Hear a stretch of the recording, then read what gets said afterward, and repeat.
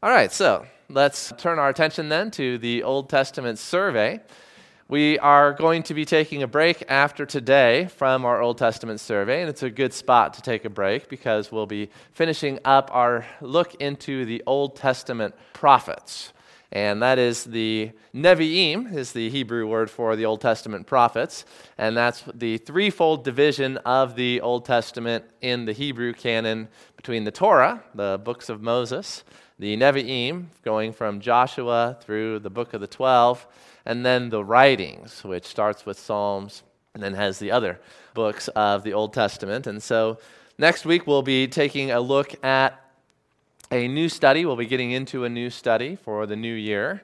In 2024, we'll start off with the Road Trip to Truth, Part 3. I've enjoyed the first two seasons of Road Trip to Truth, and I think that it's a great study for all of us, whether we are teenagers who are learning the basics of defending our faith, or whether we are adults who need to be reminded of why it is that we believe what we do and how to defend that truth and share that truth with a world full of skeptics. It's an excellently done series, and I'm looking forward to getting back into it next week. But for today, we're going to be finishing up our study of the Book of the 12. And this is the last book of the prophets in the Old Testament, according to the Hebrew division of the books. And there you have the books of the 12 and all of the individual parts of the large compendium of the book of the 12. And you recall that we left off last week looking at the first 6 of them. We went from Hosea to Micah. So today we'll do a quick review of those and then get into Nahum, Habakkuk, Zephaniah, Haggai, Zechariah, and Malachi. So that's our plan for this morning. Also, I wanted to remind you of this PowerPoint that I put up at the beginning of our study of what is called the minor prophets. And you see that when you total up the chapters of the minor prophets, if it's one book of the 12, you end up with 67 chapters. And that is actually one more than Isaiah, who is the largest as far as chapter count goes. Among the major prophets, I thought it was interesting as I was looking at this slide again that Daniel is counted among the major prophets, even though he's just 12 chapters. Daniel is actually in the writings in the Hebrew division of the Old Testament. So when we get to the writings part, the CH in Tanakh, Ketuvim, that's when we'll be looking into the prophecies of Daniel. But if you look at the major prophets who are in this division of the Hebrew Bible, then you've got Isaiah, Jeremiah, and Ezekiel at 66, 52, and 48.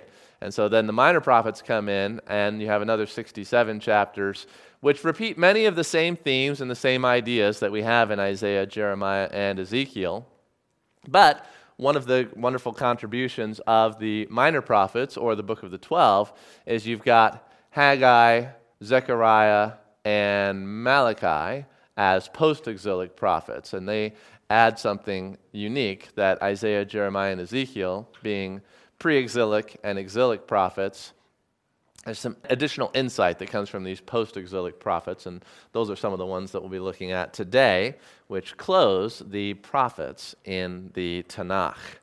So, I want you to be reminded of the day of the Lord as the major key theme in the minor prophets, the book of the 12.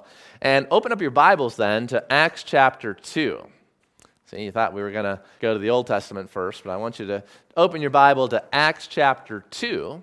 And you'll see a very important quotation from the book of the 12, in particular the book of Joel. And this is in Peter's sermon, his first sermon after the Holy Spirit was poured out on the day of Pentecost, an evangelistic sermon to the Jewish people in Jerusalem and from many other parts who had gathered in Jerusalem for the festival. And in the beginning of that sermon, Peter quotes from the book of Joel in relationship to the Holy Spirit being poured out in these last days. And so the Holy Spirit is poured out, the people hear the apostles speaking in languages that are from all different parts of the world, and then the people are wondering what's going on. So Peter explains in Acts chapter 2, verse 16, "But this is what was uttered through the prophet Joel. And in the last days it shall be, God declares, that I will pour out my Spirit on all flesh, and your sons and your daughters shall prophesy, and your young men shall see visions, and your old men shall dream dreams. Even on my male servants and female servants, in those days I will pour out my Spirit, and they shall prophesy. And I will show wonders in the heavens above and signs on the earth below, blood and fire and vapor of smoke. The sun shall be turned to darkness and the moon to blood before the day of the Lord comes, the great and magnificent day. And it shall come to pass that everyone who calls upon the name of the Lord shall be saved. So you've got the pouring out of the Holy Spirit and this gift of prophecy that we see evident in the New Testament church. Now, when Jesus Christ formed the church and poured out the Holy Spirit, remember that one of the keys in Jesus' teaching is that no one was going to know when he was going to come back, and that his disciples in every generation need to be ready and be prepared for the second coming of the Lord. And so the New Testament doesn't reveal, because it would be counter to Jesus' intention that no one would know when he was coming back, that there was going to be this 2,000 years of church history after that apostolic generation. But even the Apostle Paul was anticipating, and the other disciples were anticipating, that Jesus was going to come back within their own lifetime. And so this pouring out of the Holy Spirit, they didn't know that that period of prophecy was just going to be for the first generation, and then after that, the prophecy was going to cease again for a time, just like in the Old Testament, it ceased before the coming of Christ in the New Testament.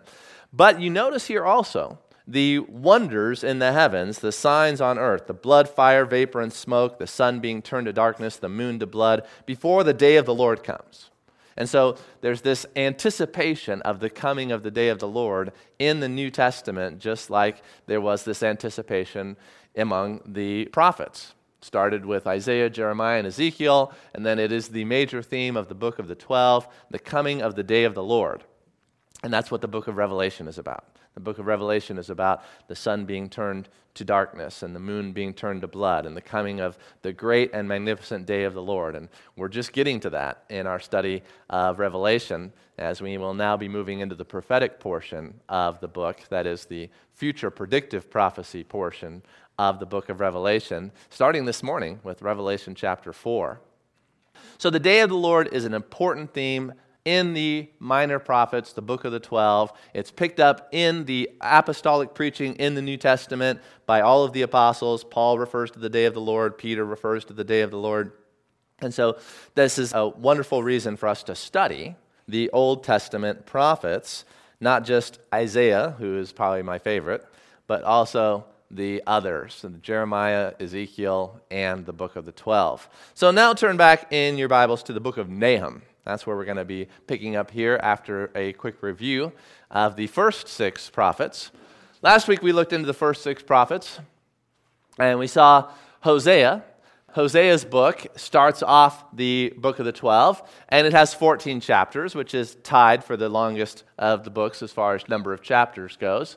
And it's all about God's unfaithful people, Israel, but God's faithfulness to his unfaithful people.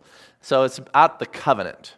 Like the covenant of marriage, so is God's covenant with his people, Israel. They were the bride, he was the husband. They were unfaithful, he was faithful. That's the basic message of the book of Hosea to kick off the book of the 12. And then Joel, as we just read in Acts chapter 2, is all about the coming day of the Lord. Here's where the day of the Lord really is focused on. With the plague of locusts, which you read if you're keeping up with your reading, and the call to repentance here in chapter 2, and then moving into the future. God's judgment and God's kingdom and the ultimate day of the Lord. A short book, just 3 chapters, with the theme, Repent, for the day of the Lord is near. And that idea of nearness, remember, if the Old Testament prophets living before Christ could say it was near, then there's nothing wrong with John coming along and saying that the time is near after Christ has come and died for sins and rose again and is at the right hand of God and is ready to come back. It's near, even though it's been delayed, and it's been a long time since they said it was near. It's still near, and it's always been near.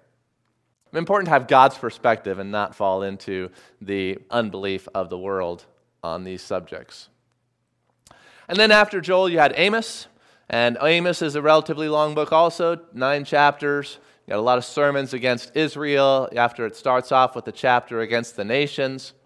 And so the theme of the verse is Israel's coming judgment and the injustice that is in Israel and among the nations.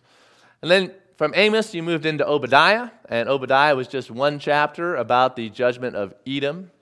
The book of Obadiah, it taught us that we're not supposed to rejoice in God's judgment upon others, recognizing that even if God is bringing judgment on someone, that we are sinners too, and that we deserve the same judgment, and therefore we don't become proud and arrogant when other people get what's coming to them, because we recognize that we need mercy so we don't get what's coming to us.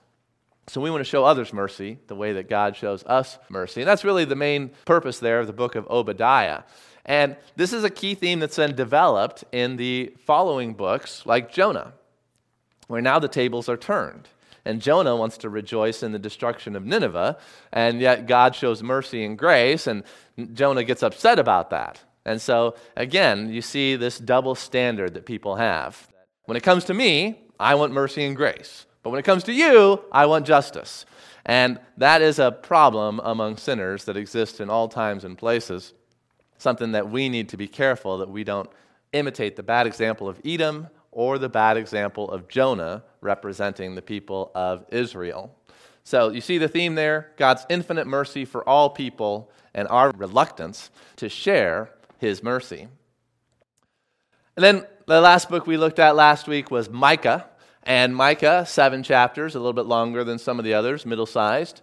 And it's about judgment, not surprisingly. And you've got the case against sin and a promise of restoration. So that's the way that the prophets go. The prophets are always preaching against the sin of the people, talking about God's judgment of Israel and Judah, talking how God's also going to judge the nations, but then also the promises of future restoration. And that's what we have, again, reiterated in the book of Micah. Of course, this time of year, we love Micah 5:2, which predicts that that's the place where Jesus is going to be born.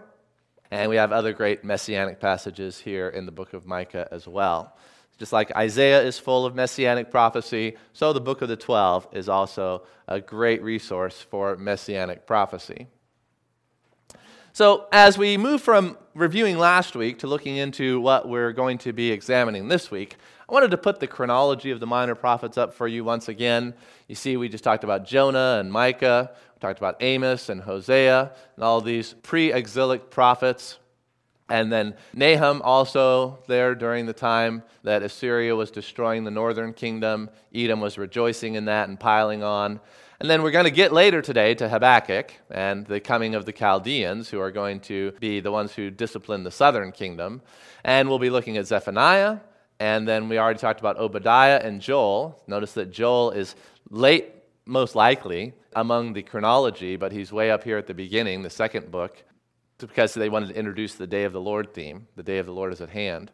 And as we come then to the post-exilic prophets, Haggai, Zechariah, Malachi, these also talk about the Day of the Lord still being future. That's why the chronology here is important, and it's important that the book of the 12 ends with these prophets who are still talking about the future coming Day of the Lord, so that we know that this Assyrian captivity and this Babylonian captivity were just types. They were just a foretaste of the ultimate judgment of God, purifying his people Israel, judging the nations, and establishing the kingdom of his Messiah that is near and we're waiting for. And we got to be reading the book of Revelation and be believing that it's coming soon.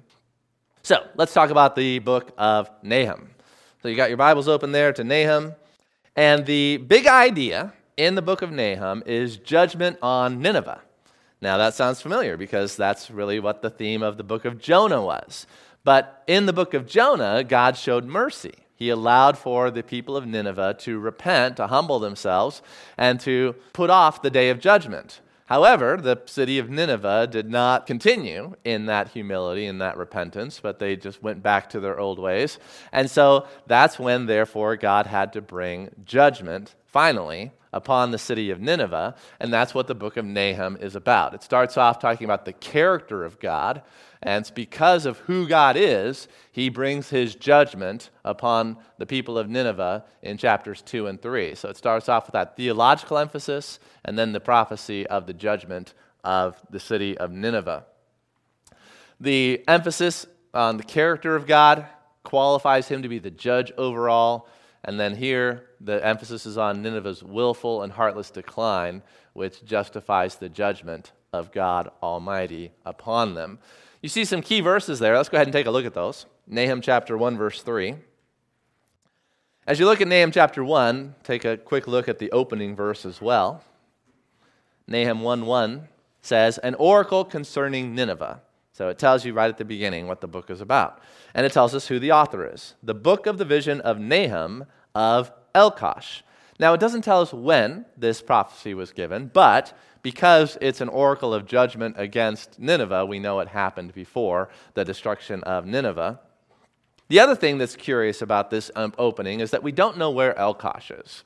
That as we've done archaeological digs and research and history, we just don't have any information about this village of Elkosh. It could be that this is in Assyria and that Nahum is in exile. And there's a city called Alkosh, which is near Nineveh. And so some people have thought that Elkosh is Alkosh in Nineveh. Other people have thought, no, this is Galilee, and there's a place called El Kazeh, and that could be another form of this word for Elkosh. Other people have thought, no, this is an old name for Capernaum, and this is the village of Capernaum in Galilee. I haven't examined all the evidence for these positions. Other people think that Nahum is in the south, not in the north, in Galilee, but that he's in Judah, and that this is referring to a place known as Beit Jebrin or Beto Gabris, which doesn't sound anything like Elkosh, but doesn't have to. There's arguments for each of these positions, and I'm not very concerned about where Elkosh is. I just thought I'd throw that out as an interesting archaeological conundrum, and maybe someday we'll have more information. There'll be some archaeological discovery, and we'll be like, oh, here's a reference to Elkosh. It really was Capernaum, or no, it really was the city near Nineveh, or whichever. But anyway, the point was to get to Nahum chapter 1, verse 3. So look at verse 3 as a key verse. The Lord is slow to anger and great in power, and the Lord will by no means clear the guilty. His way is in whirlwind and storm, and the clouds are the dust of his feet. So he's slow to anger. He gave Nineveh time to repent, and when they did repent, he granted them mercy and spared them the judgment in Jonah's day. But now it's come for the time for judgment. Though he is slow to anger, he is great in power, and he will by no means clear the guilty. This phrase, he will by no means clear the guilty, it goes back to the book of Exodus, where God first revealed his name to Moses. Moses asked, Lord, show me your glory. And God made his glory pass by in front of Moses while he hid him in that cleft of the rock, as you can read about in the book of Exodus. But what's greatest about God's self-revelation to Moses isn't the visible theophany, the visible manifestation of his glory that Moses was able to see the back of God, so to speak, the afterglow, the traces of his divine glory that passed by. That's cool, but the best thing about this revelation is the words that God used to describe himself when he proclaimed the name of the Lord before Moses. And there's two key aspects of God's character that he proclaimed there from the very beginning that forever defines his relationship to mankind, how he interacts with us as sinners. And the first is that he is great in loving kindness, that he is abounding in faithful love and mercy, and he forgives sins and iniquity and transgression. But the second is that he will by no means clear the guilty. And so this is picking up that language from the revelation of God, that he is slow to anger, but he will never clear the guilty. There's got to be justice, and it's time for justice for Nineveh. Now, because the whole book of Nahum, which is not long, just these 3 chapters, because the whole book of Nahum is about the judgment of God on Nineveh, those who don't like the wrath of God and the judgment of God, they don't like the book of Nahum. And they think, well, this book is kind of sub-Christian, that Christianity is really all about mercy and forgiveness and love. It's not about justice and vengeance and wrath. And so those who are of that mindset, theological liberals you might call them, they don't like the book of Nahum, and they think, well, this shouldn't really be in the Bible, and Nahum's a false prophet, or his book is inferior, and we don't really want to pay attention to that. But in answer to the theological liberals' attacks on the book of Nahum, 2 points should be kept in mind. One, remember that the book of Nahum is just a part of the book of the 12. And that if you go back and you look at Isaiah's book, if you look at Jeremiah's book, if you look at Ezekiel's book, there's large sections of those books that just deal with God's judgment upon the nations. It doesn't have anything about God's faithful love to Israel or God's forgiveness of sins or future glory. You go back to Isaiah chapters 13 through 23, and you've got 11 chapters there of God's judgment upon the nations, which is basically reading just like the book of Nahum, which is 3 chapters on the judgment of one nation. So if you're going to throw out the book of Nahum, then you got to also start dicing up the other prophets and throwing out the parts of their books that you don't like. And then you got to go to the New Testament and dice up the New Testament and take everything out of there that you don't like. And that's basically what the theological liberals do. So you either take it or you leave it when it comes to the Bible. And when it comes to taking it, that means that you've got to be willing to read books like Nahum and learn about what the message of Nahum is about the character of God, that he will by no means clear the guilty, that he is slow to anger, but judgment day is coming, and judgment day is going to be terrifying for those who are not in a right relationship with God. And that's a nice way to put it, because I'm a nice guy, living in a nice time, and nice people don't like to say harsh things like the book of Nahum. All right, so that's what I basically wanted to cover in Nahum. There's one other key verse there, chapter 3, verse 1, that Swindoll mentions, so let's take a look at that as we turn towards the next book. Nahum 3:1, woe to the bloody city, all full of lies and plunder, no end to the prey. Woe to the bloody city. That's basically the book of Revelation in chapters 17 and 18 when you come to the destruction of Babylon. And there's a large part of the book of Revelation that's just judgment, just wrath on the nations, and particularly the city of Babylon. So here Nineveh stands in as the bloody city, but when we come to the final book of the Bible, it's Babylon that is focused on as this bloody city that's full of lies and plunder with no end to the prey, and it's calling out for justice and for judgment.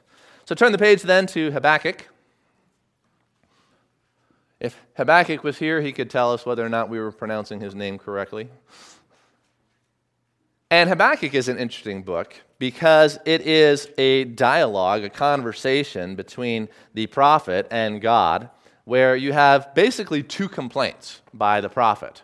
You see that here, Habakkuk's dialogue with God, and his first one is, God, why aren't you judging in Israel? Why aren't you bringing justice to the people of Jerusalem and Judah? And so God answers that question. And Habakkuk doesn't really like God's answer that much, and so he asks the second question, and that's the second chapter, and then waits for God's answer. And then it ends with a praise. It reads very much like one of the Psalms in Habakkuk chapter 3.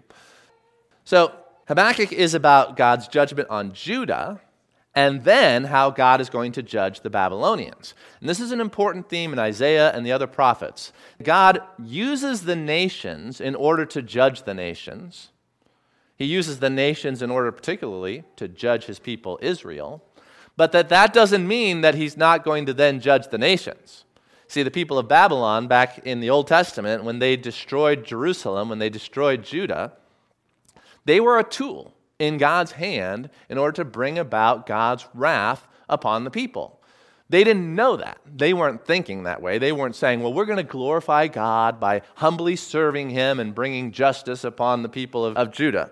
They did not know that they were serving God's purposes. And then in their hearts, they were wicked against God, and they were blaspheming God, and they were giving the honor and the glory to their false gods and their idols, and they were worse than the people in Jerusalem. And that's what Habakkuk is complaining about. He's saying, God, how can you use a people that is worse than us in order to punish us? It doesn't seem right. And God says, well, it doesn't matter if it seems right to you. It seems right to me. And don't worry, I'm going to judge Babylon as well. They're going to get theirs. And so this idea that God uses sinful people in order to judge sinful people, but that doesn't mean that those sinful people aren't themselves going to be judged, is still important for us today. All the wars that take place, all the disasters, all the inhumanity of man to man that we saw in the 20th century, all the millions of people killed by communism and socialism and Nazism, all of that is part of God's wrath and judgment poured out from heaven on man, that he uses wickedness of man in order to punish man for their sins.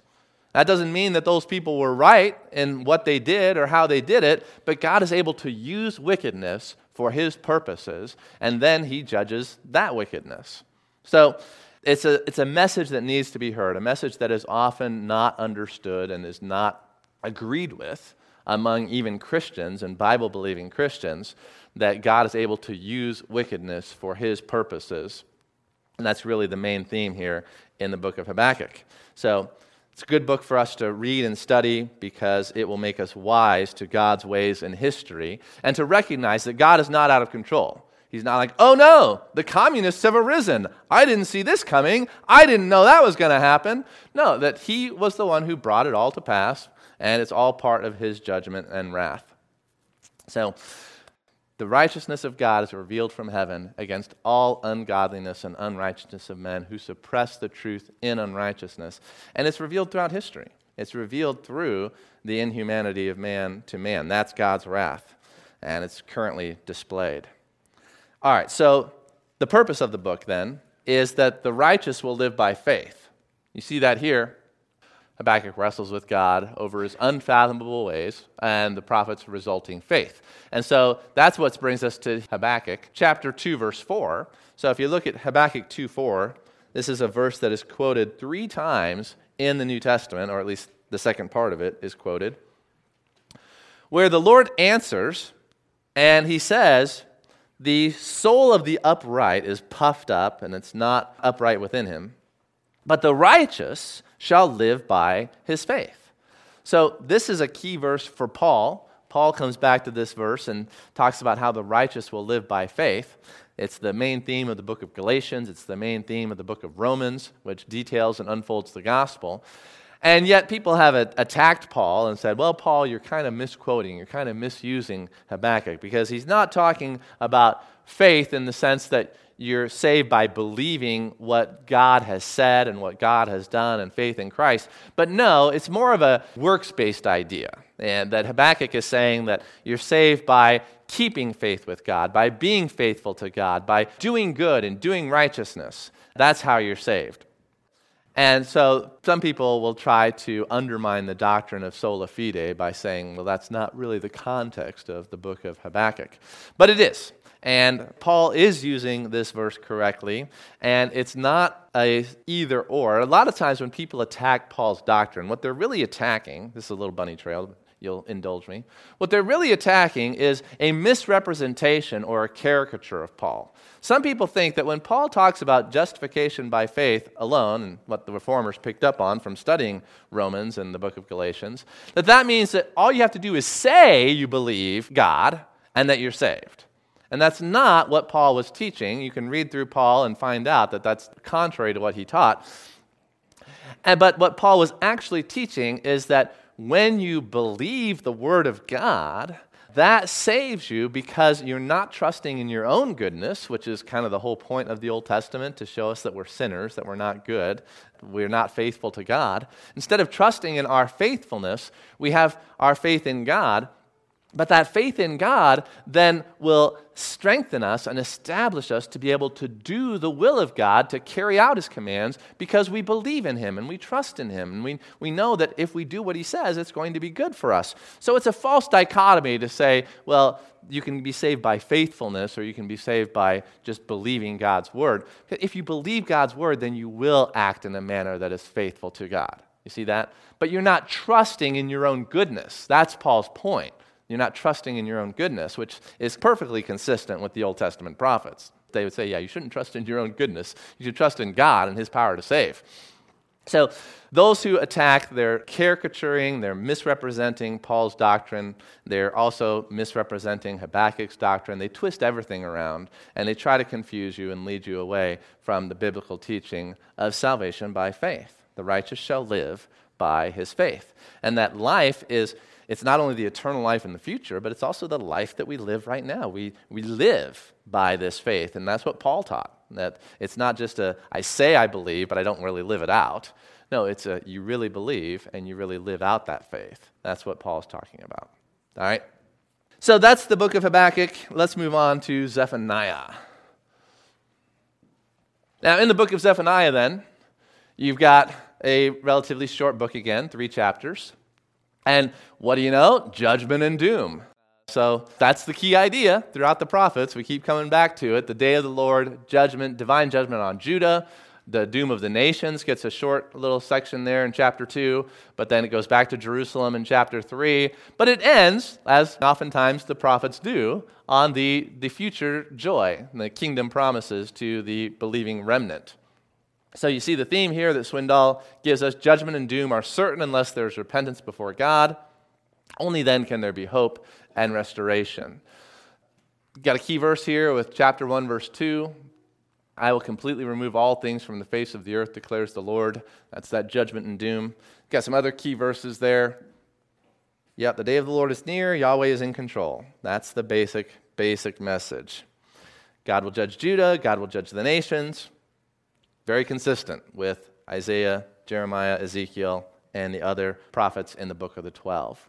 So, since I've already hit those pretty hard, we can move a little bit quickly here and head on to the post-exilic prophets. So, put this slide up here for you again to see the pre-exilic prophets, the exilic prophets, and the post-exilic prophets. The books of Haggai, Zechariah, and Malachi. Very helpful, very important in order to show us that the day of the Lord is not just what happened in the past, but it is what is coming still in the future.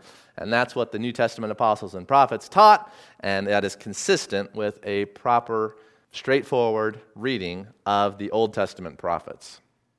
It was not an invention. It was not a way to try to make old things relevant to a new generation. From the beginning, when God wrote these things, he was already talking about the future day of the Lord, not something that was invented during the intertestamental period or something like that. All right, so the book of Haggai. We were blessed just a couple of weeks ago with a message from James Ellis on the book of Haggai. So if you forgot which book he was talking about when he was talking about building the temple, examining your ways, well, here we are, back in the book as a reminder. So go ahead and turn to the book of Haggai. Another short book, just these 2 chapters. We spent most of our time with the Ellis family in chapter 1, where it talks about rise up and build. There had been a little bit of opposition that had arisen to the Jews rebuilding the temple after they'd come back into the land, and so they had ceased the work. And once you stop doing something, it's hard to get back to it. And that's a warning to me on the Old Testament survey. Once we stop the Old Testament survey, it might be 16 years before we get back to it. Because that was how long it took for the people of Israel to finally get back to building the temple. God had to reprove and rebuke them for that. Now, we have very specific dates for the timing here. You see that the time, they're dated, and this is 23 days of prophecy here for his first message, and a couple of months here for the second message. And we know that this is about August 29th, pretty precise here, August 29th to December 15th of 520 BC. So the fall semester of 520 BC was when Haggai was writing these prophecies down. We don't know if he had other verbal prophecies that weren't written down and weren't a part of the canon throughout the rest of his ministry. But this is what's preserved for us, just these few months of prophecy in 520 BC about reconstructing the temple. You have some important people showing up in Haggai, Zechariah, the persons of Zerubbabel and Joshua. Zerubbabel is a descendant of David. He's acting as a political leader. Joshua is the high priest during this time. And so in the book of Haggai and the book of Zechariah, we've got some important stuff about these men who are forerunners of Jesus Christ. They are types of the coming of Christ, who is son of David and who is high priest. Now, a couple of questions as we go through the book of Haggai. In chapter 2, verse 7, there's an interesting question. Where God says, I will shake all nations, so that the treasures of all nations shall come in, and I will fill this house with glory, says the Lord of hosts. The ESV has updated the translation from the older King James translation. The older King James would say, so that the desire of nations would come. You see there where it says, the treasures of all nations. You might know references in Christian poetry to the desire of nations as a reference to the Messiah. And so in previous times, Old Testament scholars, Old Testament teachers had thought that there was a reference to Jesus here as the one who would be coming to fill the house with glory, as it says in Haggai chapter 2, verse 7. That's possible. However, most people studying this passage now think that the ESV has it right, and that it's not a messianic prediction, but that instead God is just talking about what he reiterates in the book of Revelation, that the nations are going to bring their glory to God in the future kingdom of God, and God is going to fill this house with glory, says the Lord of hosts. So the wealth of nations, the desire of nations, which one is the correct interpretation of this Hebrew passage? Probably the wealth, probably not a messianic prophecy here in chapter 2, verse 7. We have a tendency to want to see more messianic prophecy because we love messianic prophecy. So you have to be careful about that. You're not reading it into things where it's not actually there. We have enough messianic prophecies. We don't need to invent new ones and add them. So just a little word there. And then also in the same context in verse 9, God mentions that the latter glory of this house shall be greater than the former, says the Lord of hosts. And in this place I will give peace, declares the Lord of hosts. And so people have wondered, what is the latter glory of this house? Is that something that has already happened? Is that something that's yet to happen in the future? And I would say that it's yet to happen in the future. Some people think, well, the latter glory is that second temple, that Herod's temple. It was one of the most beautiful buildings, glorious in the world, and Jesus' disciples were pointing out all the amazing stones and all of the gold that was there in the temple. That's the latter glory. I don't think so. I think the latter glory is the final temple during the millennium or the New Jerusalem. I'd be happy with either one of those. And some people will have good arguments for the millennial temple. Other people have good arguments for the New Jerusalem and the new heavens and the new earth. Whichever one it is fine with me, but I think it's yet future. I think that's the key. The latter glory of 2:9 is future. And then let's move on to the book of Zechariah. Now, Zechariah is a longer book. Instead of just 2 or 3 chapters, now we have 14 chapters, again, tied for second longest. What was the other one that had 14 chapters?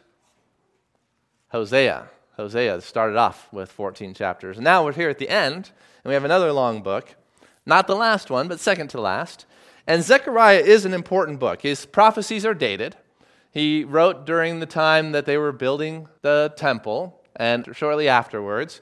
And so this is 520 to 518 BC that Zechariah is writing. We know that from his references in chapter 1, verse 1, verse 7, and then chapter 7, verse 1. And as we look at some of the key themes here in the book, well, you see that the first half focuses on the work of the temple continuing in spite of the crop failures, so very similar to the message that we had in Haggai, and that rather than rebuking, Zechariah is more of an inspirational prophet, so I guess people would like his approach more these days. But then when you come to the second half of the book, you've got these predictions, these oracles about the Messiah, and it becomes a very messianic focused. A better day coming, a more glorious day, with vivid scenes of Messiah. He's coming, rejected, returning, and conquering. So that's the division there between the first half of the book and the second half of the book. And you see that in Zechariah, Christ is a big focus. Out of all the book of the 12, the one that focuses the most on messianic prophecy is Zechariah. And if you're going to study the book of Revelation and you also want to study messianic prophecy, then Zechariah is the best part of the book of the 12. It's one of my favorite parts. Zechariah is second only to Isaiah in its number of messianic passages. He gives explicit references to the angel of the Lord, the righteous branch, the king priest, the cornerstone, tent peg, and bow of battle. These are all messianic titles. The good shepherd being sold for 30 pieces of silver. The pierced one, we'll talk about that. And the coming judge and righteous king in chapter 14, which also is very helpful for studying the book of Revelation. So, Zechariah, not well known. He's got some things in there that are, again, hard to understand visions and horsemen and measuring lines and many things that are picked up then as imagery that is utilized again in the book of Revelation. And one of the key chapters in Zechariah is chapter 4. Turn to Zechariah 4. In Zechariah 4, you've got the vision of the golden lampstand, and here you've got Zerubbabel and Joshua. I mentioned how important they were in this time period and how they are types of Christ. And this is the chapter that we've already referenced in our study of the book of Revelation, talking about the Holy Spirit being pictured in vision form as the 7 lampstands before the throne of God, the 7 torches of fire before the throne of God. And that comes from Zechariah chapter 4. It's picked up in Revelation chapter 1 and also Revelation chapter 4, which I've been studying this week and we'll be talking more about later today. You got the flying scroll, the woman in the basket, the crown in the temple, the 4 chariots, all these different visions. And it's not an easy book to interpret and understand, but it's one that we should be reading. And maybe someday I will preach through the book of Zechariah.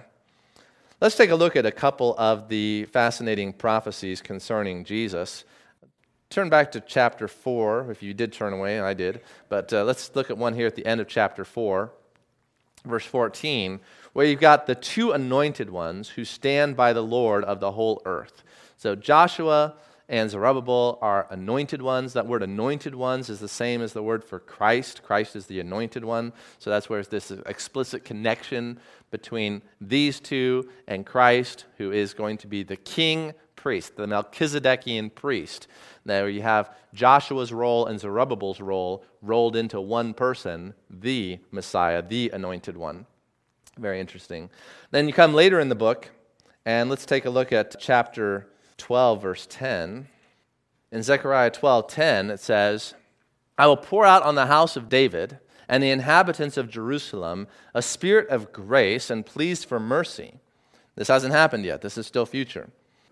So that when they look on me, on him whom they have pierced, they shall mourn for him, as one mourns for an only child, and weep bitterly over him, as one weeps over a firstborn. Well, this sounds very prophetic. Pierced, like Jesus was pierced, with the nails and also with the spear. And then the firstborn, Jesus is the firstborn of God.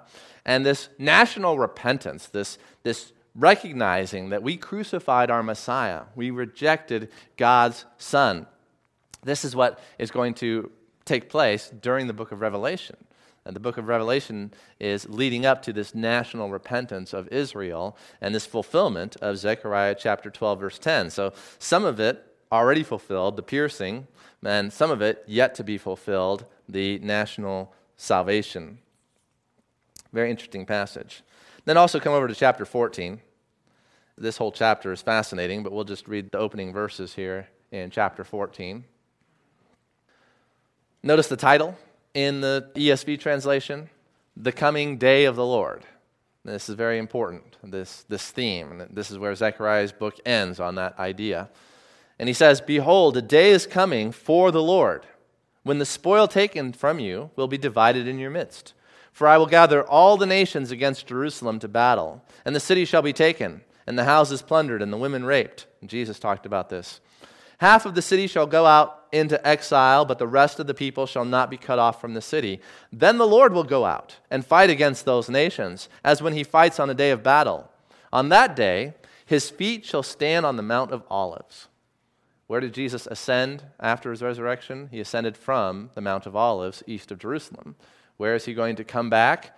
He's going to come back in the same way. He's going to come back on the same place. He's going to descend. His feet will touch down on the Mount of Olives, and it's going to be split in two, from east to west by a very wide valley, so that one half of the mountain shall move northward and the other half southward. So it's like there's this great earthquake that happens that actually changes the geography around the holy city when Jesus returns.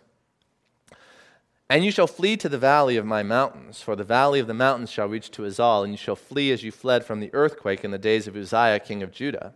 Then the Lord my God will come. See, God is coming. Who is Jesus? Well, he's God. He's coming. And all the holy ones with him. And on that day there shall be no light, cold, or frost, and there shall be a unique day, which is known to the Lord, neither day nor night, but at evening time there shall be light. On that day living waters shall flow out from Jerusalem, half of them to the eastern sea and half of them to the western sea. It shall continue in summer as in winter. And the Lord will be king over all the earth. On that day the Lord will be one and his name one. So awesome prophecies here in the book of Zechariah that we yet look forward to fulfillment at the second coming. Now, when it talks about him being pierced, we looked at that in chapter 12, verse 10, but there's another passage that is debated, and that is in chapter 13, verse 6. In chapter 13, verse 6, you see that in the context is idolatry is going to be cut off, as it says, and that there's not going to be any prophets sharing their visions anymore because there's so much false prophecy. God's just going to take away the prophets. And so in verse 5, that this person's going to say, I'm not a prophet, I'm a worker of the soil, for a man sold me in my youth. And if one asks him, what are these wounds on your back? He will say, the wounds I received in the house of my friends. Now, because Christians love to read in as many messianic prophecies as possible, they think, well, wounds received in the house of my friends. That's got to be a reference to Jesus because he was smitten on his back. They whipped him and scourged him, and he received that in the house of his friends. But the context has nothing to do with Jesus. This is not a messianic prophecy. This is about a false prophet. This is about someone who is ashamed of his vision and who is not going to say, I'm not a prophet, I'm a worker of the soil. And so there's no context here for understanding this as a messianic prophecy. So the book of Malachi then, the final book of the Old Testament in the English Bible, is not the final book of the Old Testament in the Hebrew Bible because it follows a different order, and this is just the last book of the prophets, but that's an important last also, the last book among the prophets. And so here you've got these disputations of God where he rebukes the priest, he rebukes the people. The priests are irreverent, disobedient, cynical, full of hypocrisy, giving offense to God. The people are intermarrying with the pagans, divorcing their wives. They're indifferent to God. They're robbing God. They're blaspheming God. And so you see that though the people of Israel are no longer worshiping Baal, they've gotten rid of the Baals, they're still not faithful to God. And that's key. That's the final message of the prophets to the people of Israel is, well, your heart hasn't changed. Yes, I've brought you through the exile. Yes, I've purified you in some ways from your idolatry, but your heart is still not right. And so that's why Messiah needs to come. That's why there's this future day of the Lord. That's why there's going to be this salvation, this national salvation of Israel. That's a change of heart, like Ezekiel talked about. And so Malachi focuses on that and then gives the hope here at the end of the book with the coming of Elijah and the coming of the day of the Lord. So Malachi anticipates the first and second comings of Christ. He's going to fulfill God's covenant with the Jews, judge the sinners, bring healing to those who fear the Lord. That's the way it ends. Let's take a look at the last verses. Malachi chapter 4. And what's the title in the ESV translation for chapter 4? The Great Day of the Lord. If you haven't gotten that yet, now you've got it. For behold, the day is coming, burning like an oven, when all the arrogant and all evildoers will be stubble. The day that is coming shall set them ablaze, says the Lord of hosts. Lord of hosts, notice that title. So that it will leave them neither root nor branch. But for you who fear my name, the Son of Righteousness shall rise with healing in its wings. You shall go out leaping like calves from the stall, and you shall tread down the wicked, for they will be ashes under the soles of your feet. On that day, when I act, says the Lord of hosts. Remember the law of my servant Moses, the statutes and rules that I commanded him at Horeb and all Israel. Behold, I will send you Elijah the prophet before the great and awesome day of the Lord. And he will turn the hearts of fathers to the children and the hearts of children to their fathers, lest I come and strike the land with a decree of utter destruction. So, the day of the Lord's coming, destruction for the wicked, salvation for the righteous. Elijah is coming. This is how the Old Testament prophets end, and then boom, in the English Bible, you got the New Testament, John the Baptist, Jesus, and the day of the Lord is near. Repent, for the day of the Lord is near.